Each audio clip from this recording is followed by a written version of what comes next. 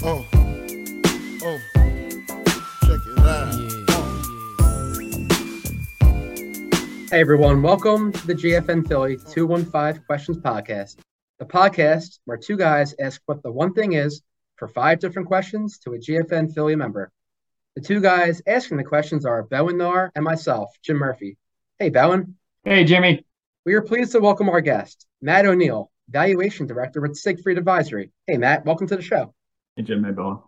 All right, since we're close to 50 episodes here, you know the drill. 5 questions, and we're going to start with question number 1. What's the one thing from your story that's important for people to know?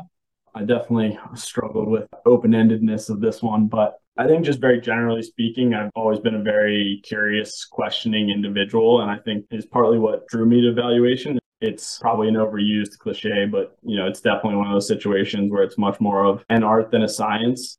I would even go one step further, Matt, that in your world, being intellectually curious, being curious about what it is that you're doing and who you're dealing with would strengthen the relationships that you have with those people so that they would be more open about some of the information they're willing to provide to give you a more accurate number in the end there. So I'm sure your curiosity has served you well in multiple facets of your personal and professional life. Absolutely. When you're asking questions that clearly show you're engaged and interested in the operations and truly learning about this company, they open up quite a bit more and you get just a lot more out of it. As the great Biggie Smalls said, anybody can roll up on you and ask what your name and your sign is, but he's going to be the one that asks what your interests are. So it makes a world of difference. If I were you, I think I'd let everyone know that the most important thing about you is that you're actually from Delco. That can be hit or miss. Question number 2. What's the one inspirational quote that you would share with the listeners?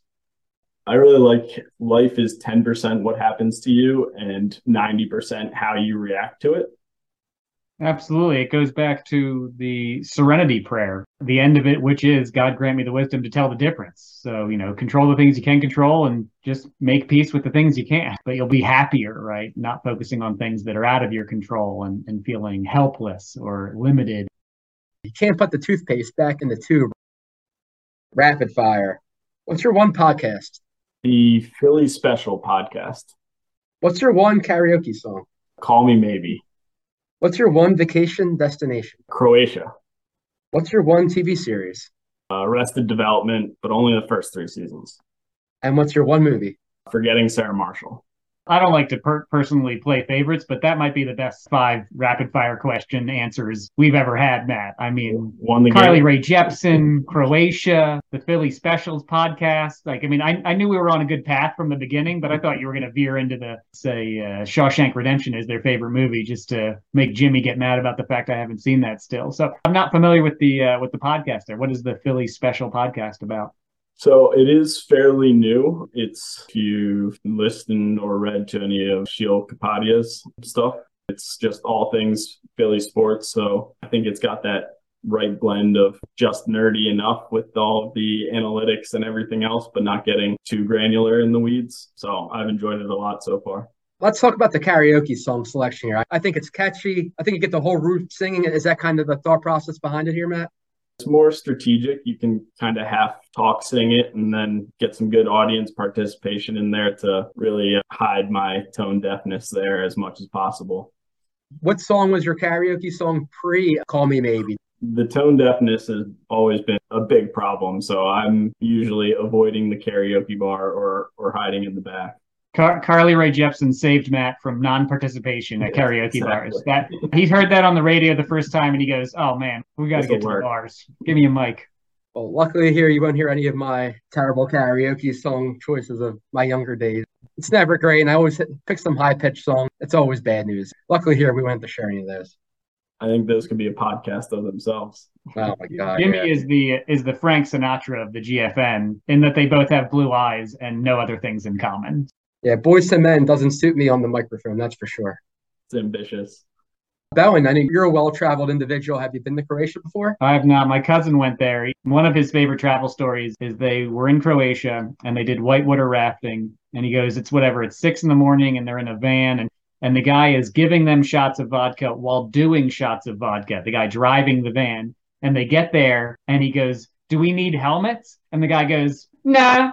And he goes, and then we went whitewater rafting down this thing. And he goes, it was absolute madness and crazy. And he goes, it's one of those things where you can absolutely see how people would not survive this. So yeah, I'm excited to get to Croatia. Beautiful beaches, amazing scenery kind of the whole way. But we were at one castle. Everything you looked to expect, some type of red rope of areas where you weren't supposed to go, or nope, you just kind of wandered around on your own. So it was definitely an adventure. Question number 4. What's the one charity or cause you would recommend to the listeners? I listened to some of your guys' back catalog, and obviously there's been a lot of great ones named. So I tried to go one that's a little bit more unique that I'm a bit familiar with now. It's called Clarify with 2 I's, and it's all about providing counseling and financial literacy. I've seen some pretty good work out of them and done some things with them previously. How did you get involved with Clarify? Yeah, my former coworker did a lot of counseling and just helped certain individuals with financial questions and general financial literacy topics. One of the first things I did whenever I would hire someone or onboard someone at my old firm was get them to set up their 401k. And they were always like, why are we doing this in like the first 2 weeks? I'm like, because you're not going to think about it. You're going to have no idea.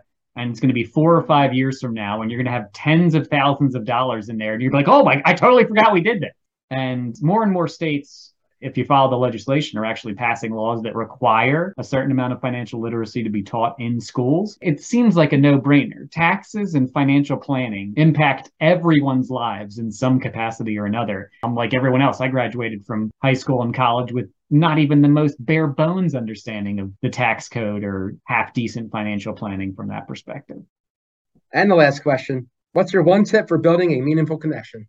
For me, it's as much as possible aiming for a Zoom meeting over versus just an email or an in-person meeting rather than a Zoom. As much as possible aiming for the actual human touch point. It's something that I've been able to develop strong relationships with, particularly just aiming for that actual interaction rather than treating the relationship as a purely transactional situation. The one thing I've noticed since the shutdown is it's almost become easier on that front if you actually aim to engage a bit more. I think people in general are just a lot more leaned in and engaged in those types of interactions and conversations. If you're just putting yourself in those situations, a lot of time human nature takes over and you start developing that bond just because you're avoiding the transactional, please tell me the answers to A, B, and C.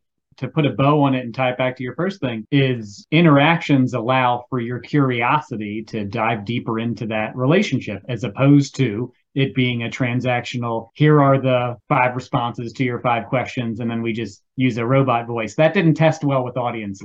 Getting people to write that back and having absolutely none of the witty banter or Jim bringing up Delco just way too many times. For some reason, people like that. They find it endearing. I think that's really great advice, even if it could just be an email. If you're not super pressed for time, allowing it to be a conversation, making it a call instead of a text message just makes such a world of difference for people.